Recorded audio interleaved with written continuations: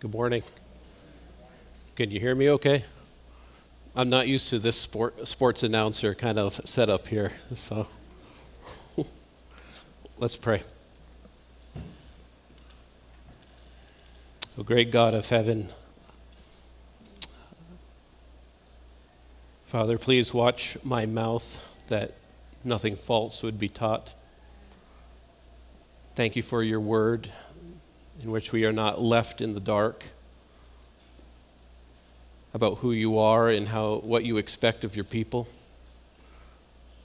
Father, I pray that as we work through Exodus in these previous weeks and into weeks to come and today, that the consistency of your miraculous works and who you are won't become something that is dull and boring and able to be glossed over. But we will recognize that each one of these things are to grab our attention and cause us to live differently. Thank you, Father. It's a great privilege to stand before you this morning. Typically, I'm not a great public speaker. I'll warn you of that. I fumble over my words and forget things. But push me aside, push the speaker aside, and we'll look at Exodus. And again, it's in the stream of consistent, awesome things that God has done. And we need that consistency, right? Who here would enjoy a shower that only shot water out like here and there? It would be miserable, right? Or if you flick the lights on and the lights kind of flicker. No, right? We would seek to fix that. That would be a problem. And in like manner, as we read the Word of God and we see this constant flow of who He is, the miracles all throughout history, and then out of Scripture, church history, and even into our own lives, we see the greatness of God. Don't get bored with that. It doesn't make sense. And your flesh wants to say, yeah, okay, I'm going to Home Depot after church today to do such and such, right? And if I speak today in a manner that seems forthright or maybe condescending or assuming, please know I'm speaking to you as a fellow human. I'm cut from the same cloth that you are. So having said all that, I thank you for the privilege of speaking, and I do so under the elders of our fellowship this morning, and I'm grateful for the opportunity. Last week, David started off chapter 17 of Exodus and did so very well. But I wanted to back up a bit. I didn't really know where to back up to because there's so many things that you can recount that the Lord has done. I mean, all the way back to creation. But for the sake of our context this morning, we'll stay in Exodus. And just to be reminded, in chapter 13, God led His people out of Egypt towards the Red Sea. And they were, as the text says, that they were equipped for battle. All right? But God led them particularly to travel both day and night, a pillar of cloud by day, and a pillar by fire at night. So they're traveling perpetually. Awesome experience. And as we roll over these things, again, don't gloss over them. Can you imagine this? Can't remember which David that mentioned it, but it's probably close to 1.5 million people here we're talking about. And so it had to be a sizable cloud and a sizable fire that this can be seen and navigated with. Chapter 14, God purposefully instructs Moses to encamp the people in a place where the pursuing Egyptian army would find them. And the people complained, and they were fearful. And this is kind of like our first introduction of the typical response of God's people, though miraculous things have already been taking place. And they're in a place where the Egyptian army is pursuing. However, God, through Moses, opens the Red Sea, allowing the people to cross, but then releases the walls of water back onto the Egyptian army. Again, astounding, right? In chapter 15, Moses sings a song unto the Lord, recounting his wondrous works of protecting his people from Egypt forever.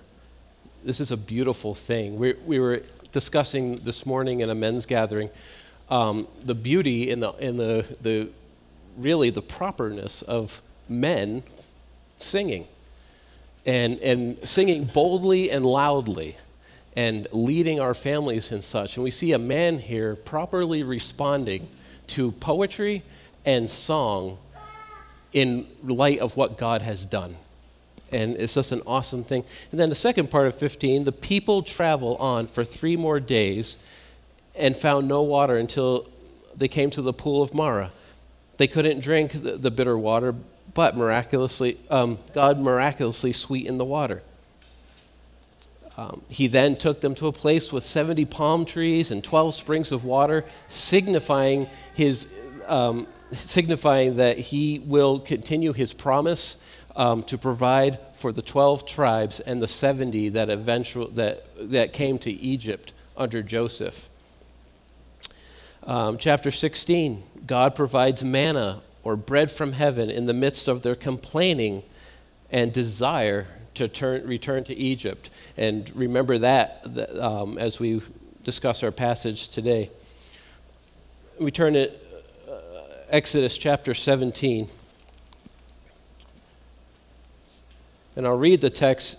We're going to begin in verse 8. Please stand for the reading of the Word of God this morning.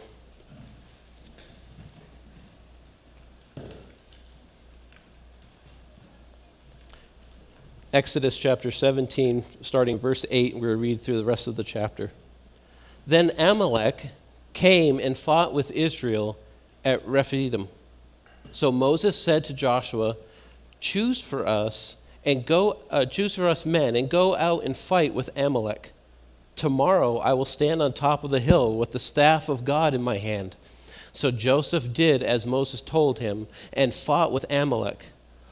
While Moses, Aaron, and Hur went up to the top of the hill. Whenever Moses held up his hand, Israel prevailed, and whenever he lowered his hand, Amalek prevailed. But Moses' hands grew weary, so they took a stone and put it under him, and he sat on it, while Aaron and Hur held up his hands, one on one side and one on the other side. So his hands were steady until the going down of the sun. And Joshua overwhelmed Amalek and his people with the sword. Then the Lord said to Moses, write this as a memorial in a book and recite it in the ears of Joshua, that I will utterly blot out the memory of Amalek from under heaven.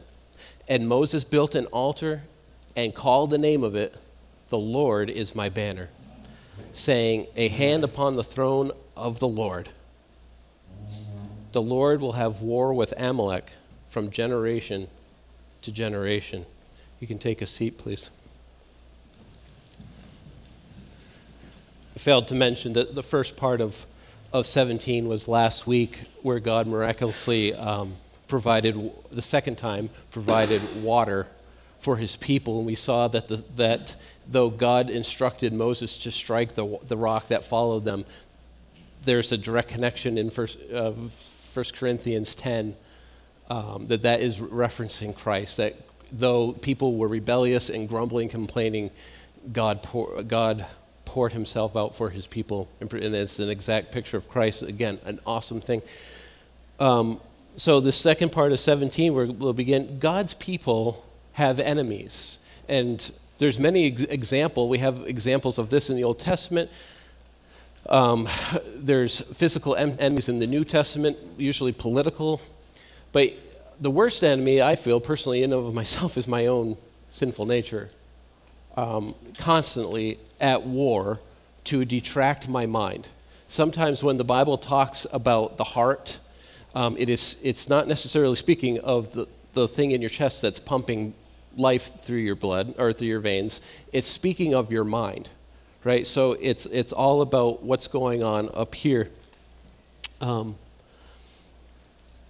Amalek is kind of an interesting people group.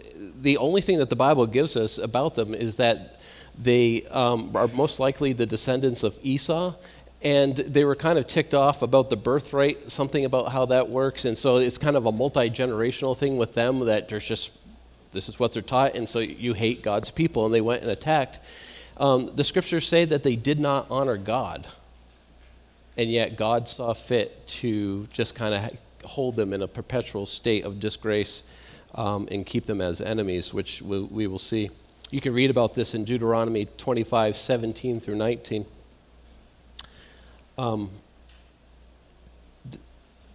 In that passage in Deuteronomy, we read that the Amalekites, again, just to catch us up, the God's people had escaped the Egyptians. They're out in the wilderness, and the Egyptian army had just been crushed by the water, and God provided water and food. And then they find themselves in this place where they've just got done grumbling, and yet now they're being pursued by the Amalekites. And this is their, post-Egypt, this is the first war that they encountered, the first enemy. And when we go back and we read that when they first left Egypt, they were equipped for war, but they were in an attitude of grumbling against God, unbelief, bitterness, and distrust, and they were probably pretty fatigued. So the Amalekites had an approach of sneaking up on kind of the tail end of God's people as they're moving, finding the weakest, finding the most vulnerable, finding the ones that are just I don't want to keep going, and so it was a problem. And just as a side note, that's exactly how the Bible depicts Satan. He's a roaring lion seeking whom he may devour. We've all seen those documentaries of how lions sneak up on their prey. There's technique, there's strategy involved, there's sneakiness, there's subtlety. And we have to be made aware of these things. In verse 8, God's people have enemies. Verse 9 says, "So Moses said to Joshua, 'Choose for us men and go out and fight with Amalek. Tomorrow I will stand at the top of the hill with the staff of God in my hand.'" Moses' response, this is really a beautiful thing. Moses responded in faith that took action. And sometimes, if you're like me, you're tempted to kind of separate the two. That practical action really has nothing to do with faith. Faith is just how much emotion or prayer you can just muster up, but not really get physically involved. Both of those things are important, but we see the perfect marriage of the two here. Moses did not sit back and expect God to give them victory, though this is what he's basically done all along. This is the first time that God actually uses his people to bring victory. He told Joshua to be discerning and go and find good men to fight. This next section I really think is really neat and refreshing, because in light of how the people of God have been responding so far, we see this guy. It's the first appearance of Joshua. So taking practical action is spiritual if it is God's will. This is why we must keep in step with the Spirit.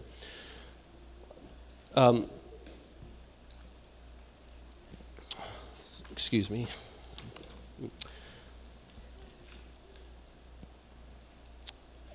Notice also, too, that there really isn't any mention. We'll get to that later, sorry. The lifted up staff is a sign of God's power and victory. The men fought under this power. The staff signified the Lord's presence. And if you go back to Exodus chapter 4, verses 1 through 5, it says, "Then Moses answered and said, 'But suppose they will not believe me or listen to my voice. Suppose they say, the Lord has not appeared to you.'" This is God calling Moses and just giving Moses instruction. "So the Lord said to him, 'What is in your hand?' And he said, 'A rod.' And he said, 'Cast it on the ground,' and it became a serpent. And Moses fled from it. Then the Lord said to Moses, 'Reach out your hand and take it by the tail.' And he reached out his hand and caught it, and it became a rod in his hand again. that they might believe that the Lord God of your fathers, the God of Abraham, the God of Isaac, and the God of Jacob has appeared to you. And again, in Exodus 9:23, this is at the Red Sea that we've already mentioned. Or, excuse me, the part of the judgment on Egypt while they were still there. And Moses stretched out his rod towards heaven, and the Lord sent thunder and hail, and fire darted to the ground, and the Lord rained hail on Egypt. Dear Christian, let's just stop. I've been uttering some really crazy things, haven't I? I don't mean that in a disrespect to the Word of God. I mean it in all honor to the Word of God. We have a guy that after 400 years was called out by God to go and get his people, redeem his people out of Egypt under slavery.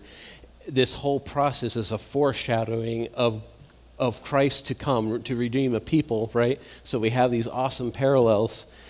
But we're talking about God empowering himself through a staff, through a rod, to bring fire and hail at the same time crashing down from heaven, to make a wall to go through the Red Sea, and then to bring that wall back down to crush on your enemies behind you, to sweeten water that was bitter. Man, this is like, don't just gloss this over. Really stop and think.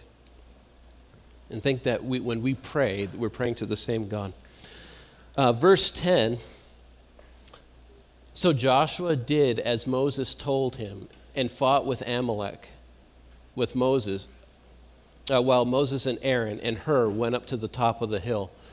For me, when I read this, there was a sense of joy in my heart, because up to this point, there was the typical response of God's people beyond the elders was disobedience, distrust, anger, backbiting, slandering Moses, wishing to go back to Egypt. But what does Joshua do? He obeys. And the Bible doesn't tell us any other his inner feelings. It doesn't tell how he obeyed in the sense of like what he was feeling at the time or what he was thinking. He just obeyed. And that was very refreshing. And as we pick up on these different little hints of what God has done through his people, reflect these things into your own life. And we will dissect them a little bit more later. Do you believe or recognize that God has placed over you protection and nourishment, and seek to honor God by following the leadership of your elders? Joshua was a leader in the sense that he was to lead the army, but Moses, Aaron were, it's my understanding, above him, and Moses had the hand of God on his life to lead the people. And again, I don't want to just kind of keep harping on this, but it's important.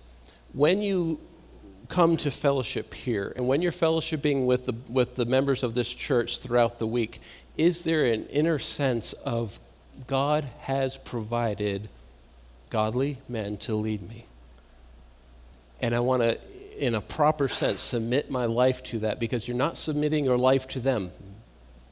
I want to be clear about that. You're submitting your life to the process and to the structure and to the framework in which God has designed. They are not perfect, but it is how God has designed it. So there's a level of interacting with that and asking yourself, what is my attitude towards my elders?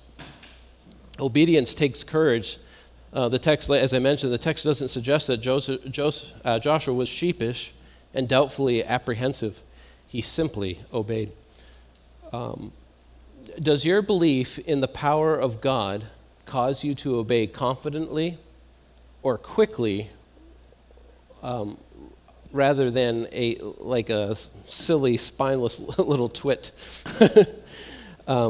that's put off by every hard thing and act as though there is no God?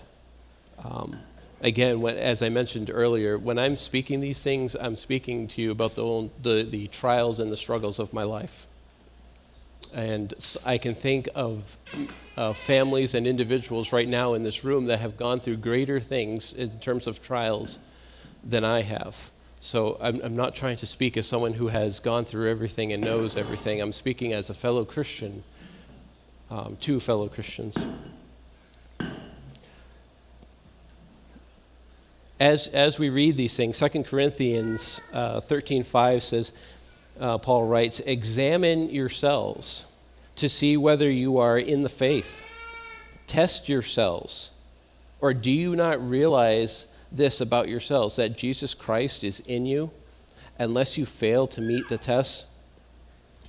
We, because of Christ, have the power of God in our lives." But dear Christian, dear church member, is that true? Is that properly reflected in how you live? Is there within you a desire to be holy and unto the Lord? Or are you indifferent, only acting properly when others are around, but when you are alone, you love your carnality?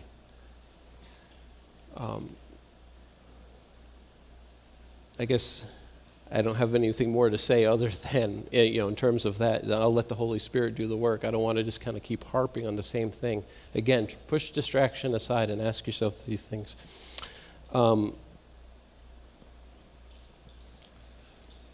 Verses 11 through 12. So we have Joshua obeying and finding men to fight. And then it says, whenever Moses held up his hand, remember Moses and Aaron and Hur are up on a hill above the battle scene. Whenever Moses held up his hand, Israel prevailed. And whenever he lowered his hand, Amalek prevailed. But Moses' hand grew weary. So they took a stone and put it under him, and he sat on it, while Aaron and Hur held up his hands on one side and on the other side. So his hands were steady until the going down of the sun. God proves his power, but does it as to still reveal man's weakness. It is part of God's plan of working through his people to maintain the weakness of the flesh, as to properly reflect his strength. Paul mentions this in 2 Corinthians 12, 7 through 10. Let's turn there, please.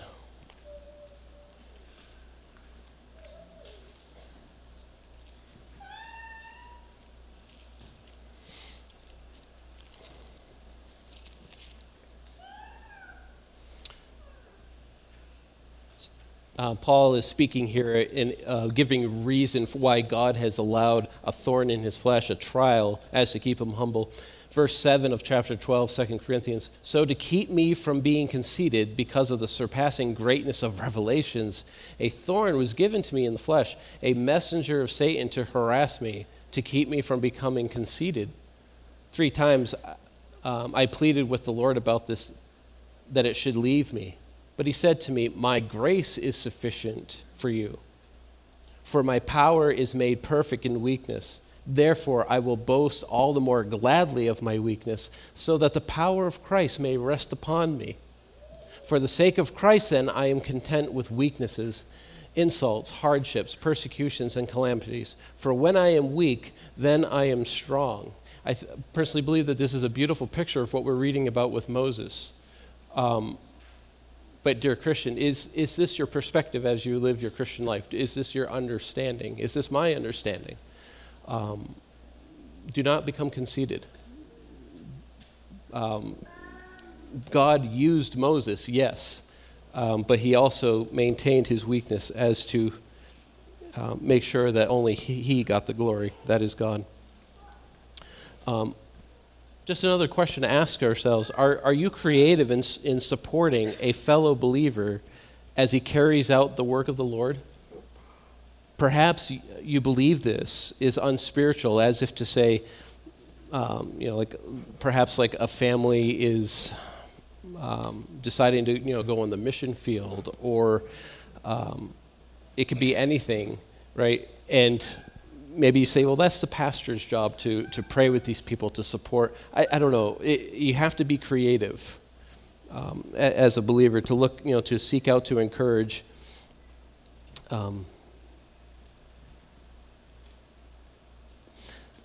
The church's health and victory is measured by the hard work of prayer Prayer is hard, and Moses needed support to channel God's power. We're going to carry on to verse 13. And Joshua overwhelmed Amalek and his people with the sword. And God, it says here that God gave victory. It is seen amongst his people, and they knew the staff symbolizes God's presence. And this is really neat here. The staff is the power of God that we look to, like Christ. But,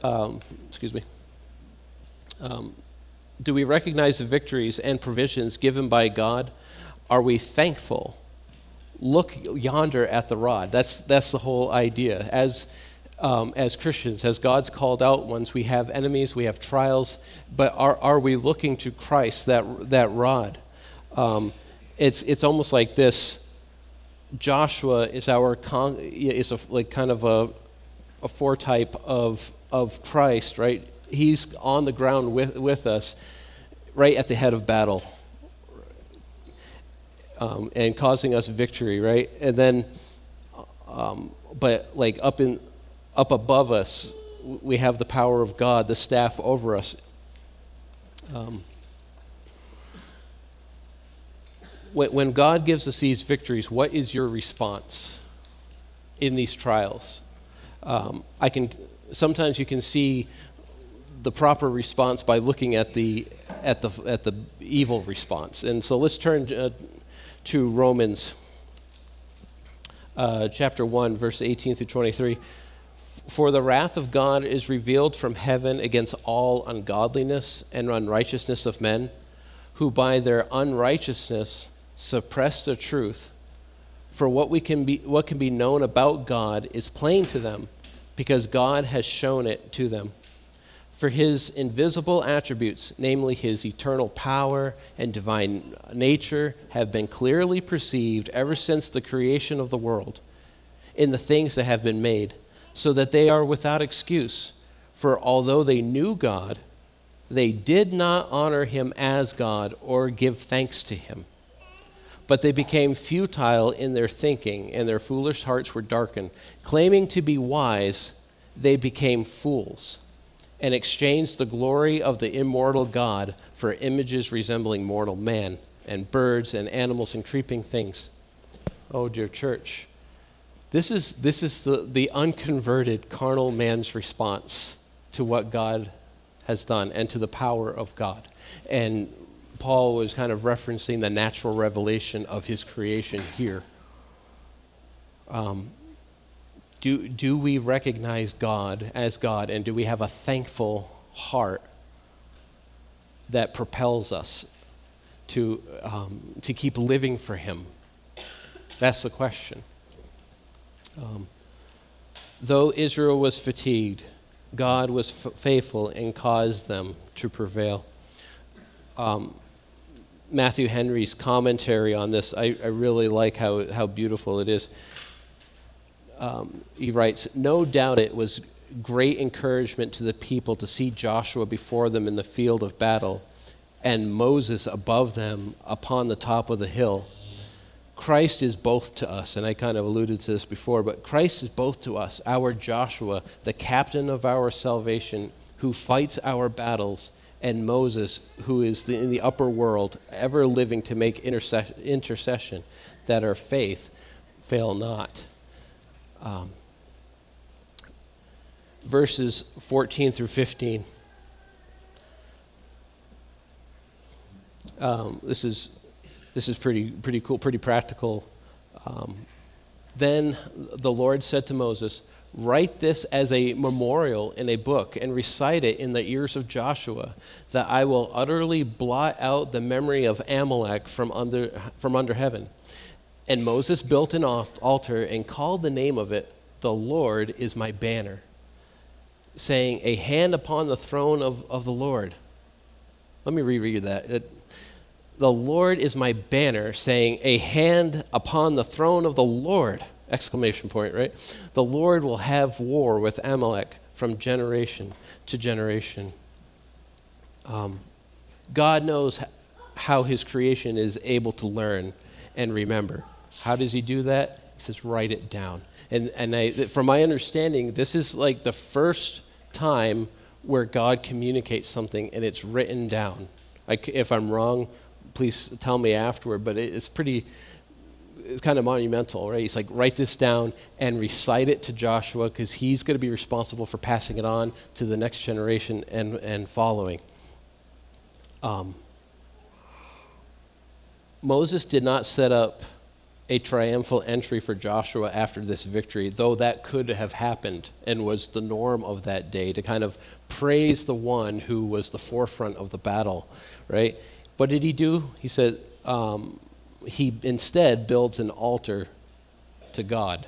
And we see Moses making effort here, and I'm sure Joshua agreed. Who gets the glory when there's clear, evident power of God in your life? Victories over sin, growth in the Lord, financial gain in order to pay off debt, a house to live in. The list goes on and on. Who gets the glory? Are we quick to parade around our earthly reasons, maybe even our own self in a backdoor pride way? I don't know. But no, Moses wanted something to be written. He was instructed to write this down, and he wanted to build an altar to God because he recognized that it was God all along.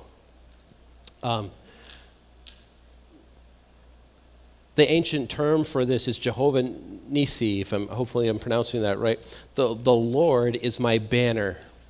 And according to my study of this, I'm hoping that this is correct, but this is the main idea. The staff that they looked at to in battle was high over them like a banner in order to empower the men to victory. Now, we've already talked about this, but this is part of the ceremonial memorial that Moses he's trying to implement, saying it's all God, and this staff is like a flag. It's over, and this is what we look to. And in our lives as Christians, it is much the same way.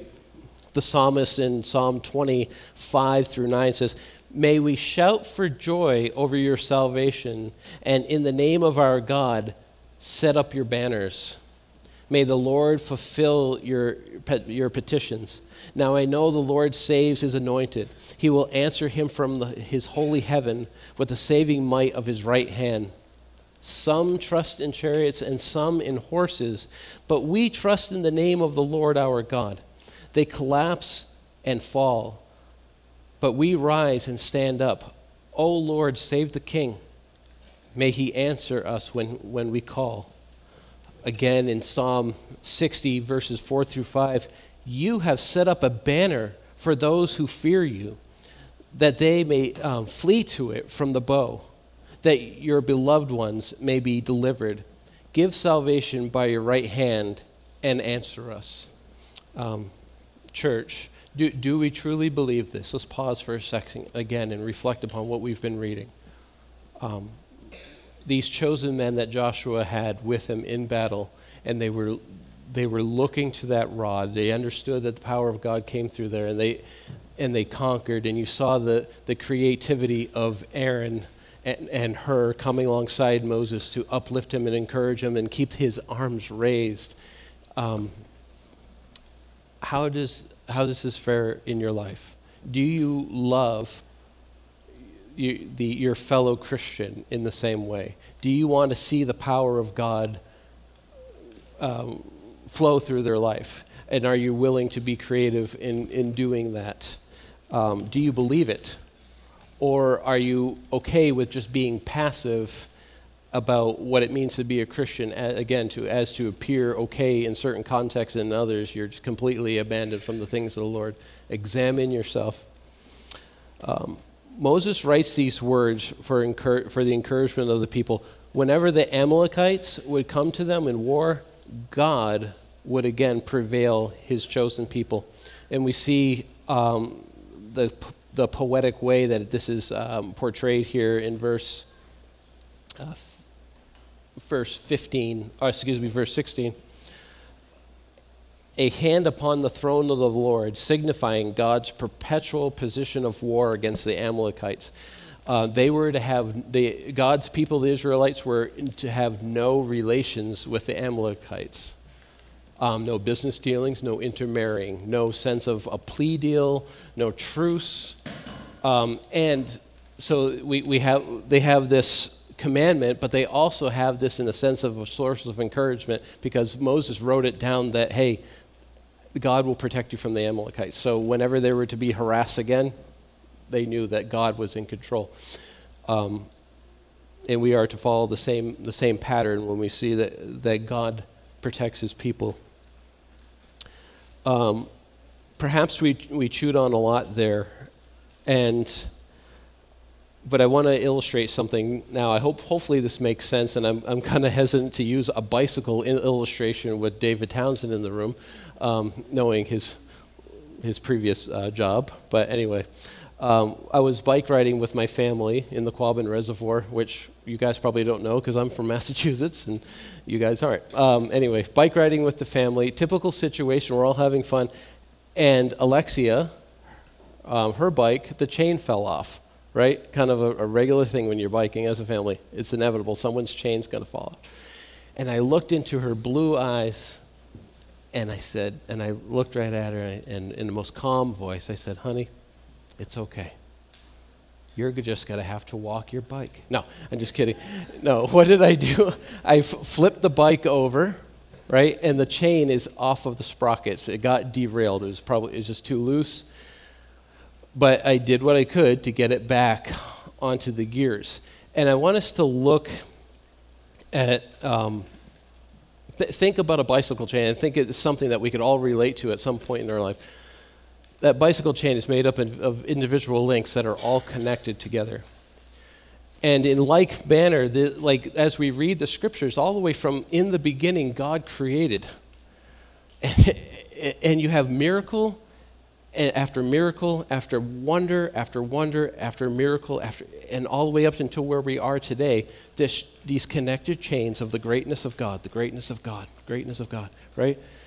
And our minds are like that bike sprocket where something happens and it's off. It's not what's driving our heads any longer.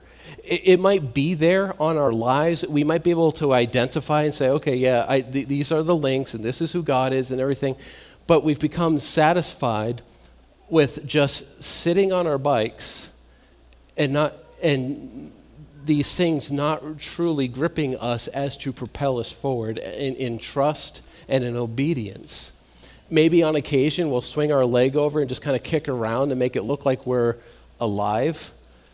But in reality, those links are not grabbing the gears of our mind. But my goal today and the goal of Scripture is to have our minds renewed, is it not? And it's God's desire for his people to live differently and to have these things that we're reading about both in Scripture and what's going on in our own lives to, again, capture the gears of our mind and cause us to live differently. Turn with me to Ephesians chapter 3, verses 14 through 21.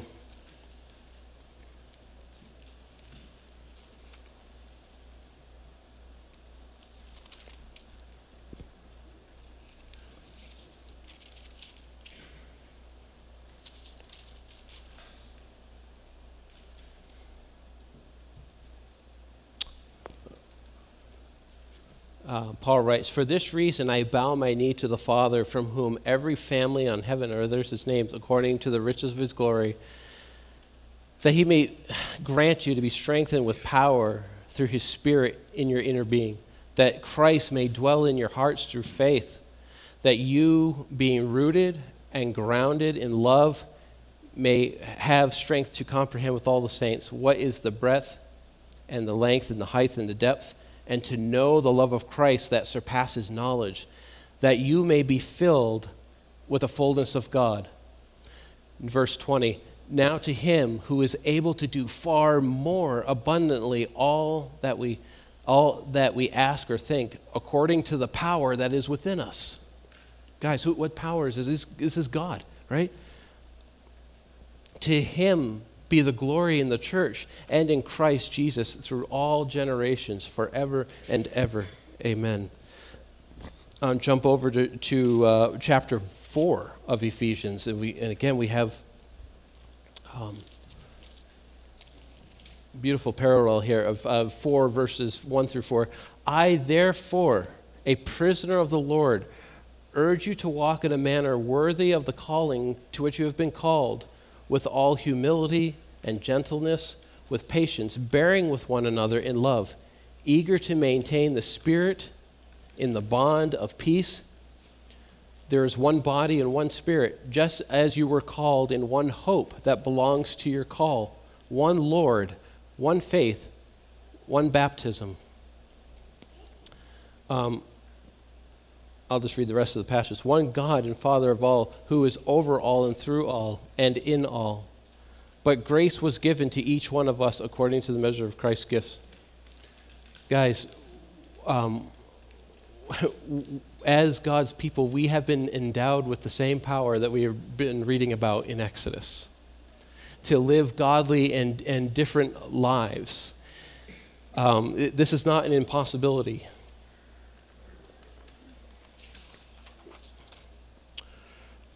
Again, this might be a familiar passage to you, but it was Romans 12, 1 through 2.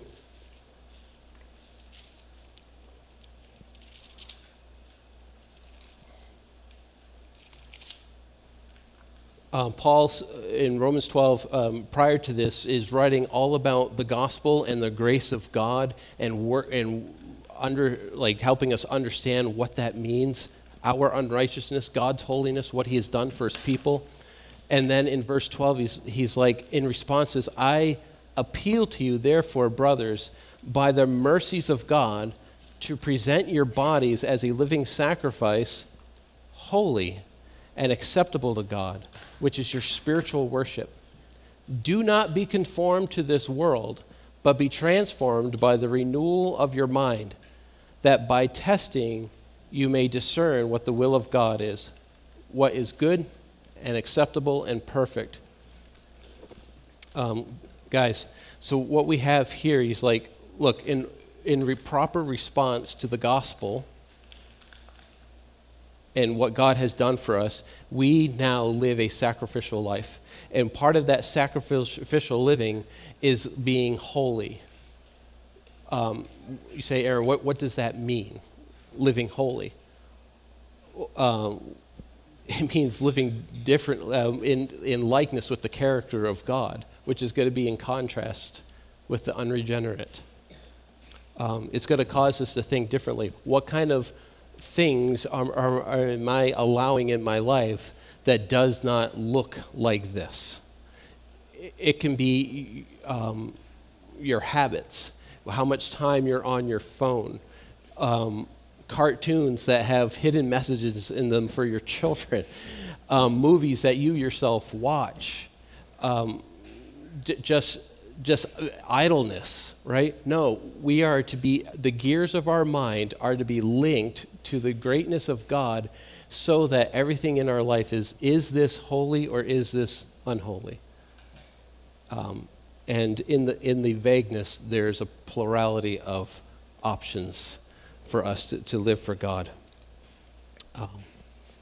Colossians chapter 2, verse 5 says, therefore, as you received Christ Jesus the Lord, so walk in him, rooted and built up in him, and established in the faith, just as you were taught, abounding in thanksgiving. See to it that no one takes you captive by philosophy and empty deceit, according to the human tradition, according to the elemental spirits of the world, and not to Christ. For in him the whole fullness of deity dwells. We have, again, guys, we in bodily, and you have been filled in him, who is the head of all rule and authority. In him also you were circumcised with the circumcision made without hands, by putting off the body of the flesh, by the circumcision of Christ. I'm trying to explain, guys, it is possible to live holy.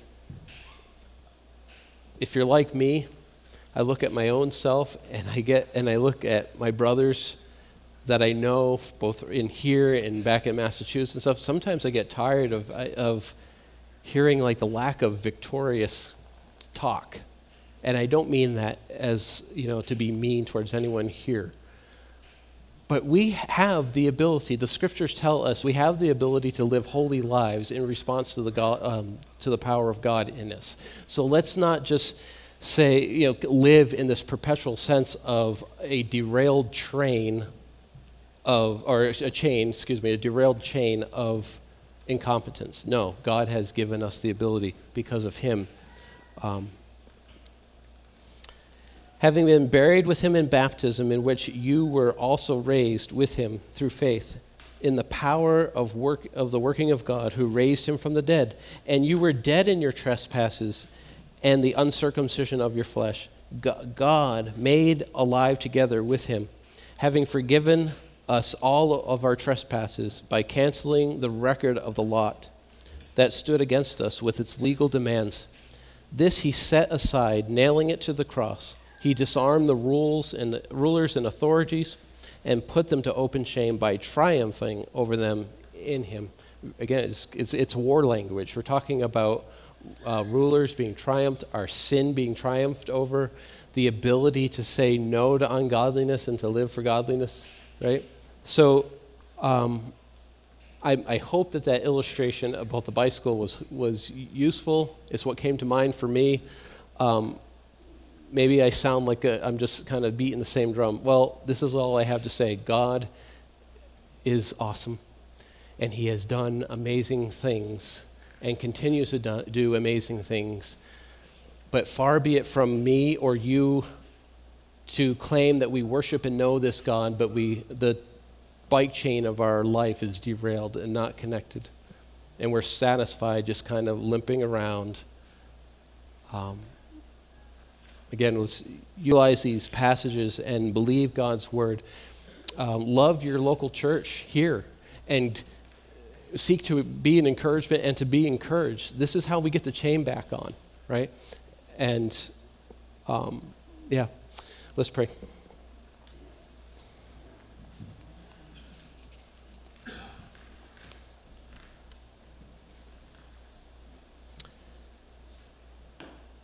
God, thank you for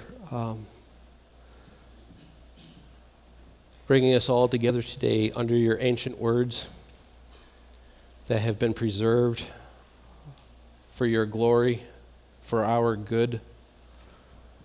Help us to love the gospel. Help us to, as one man said, preach the gospel to ourselves every day, that the chain of our mind will not be derailed. And that because of who you are and what you've done for us, we will have a proper love for you and live proper lives for you. Thank you, Lord.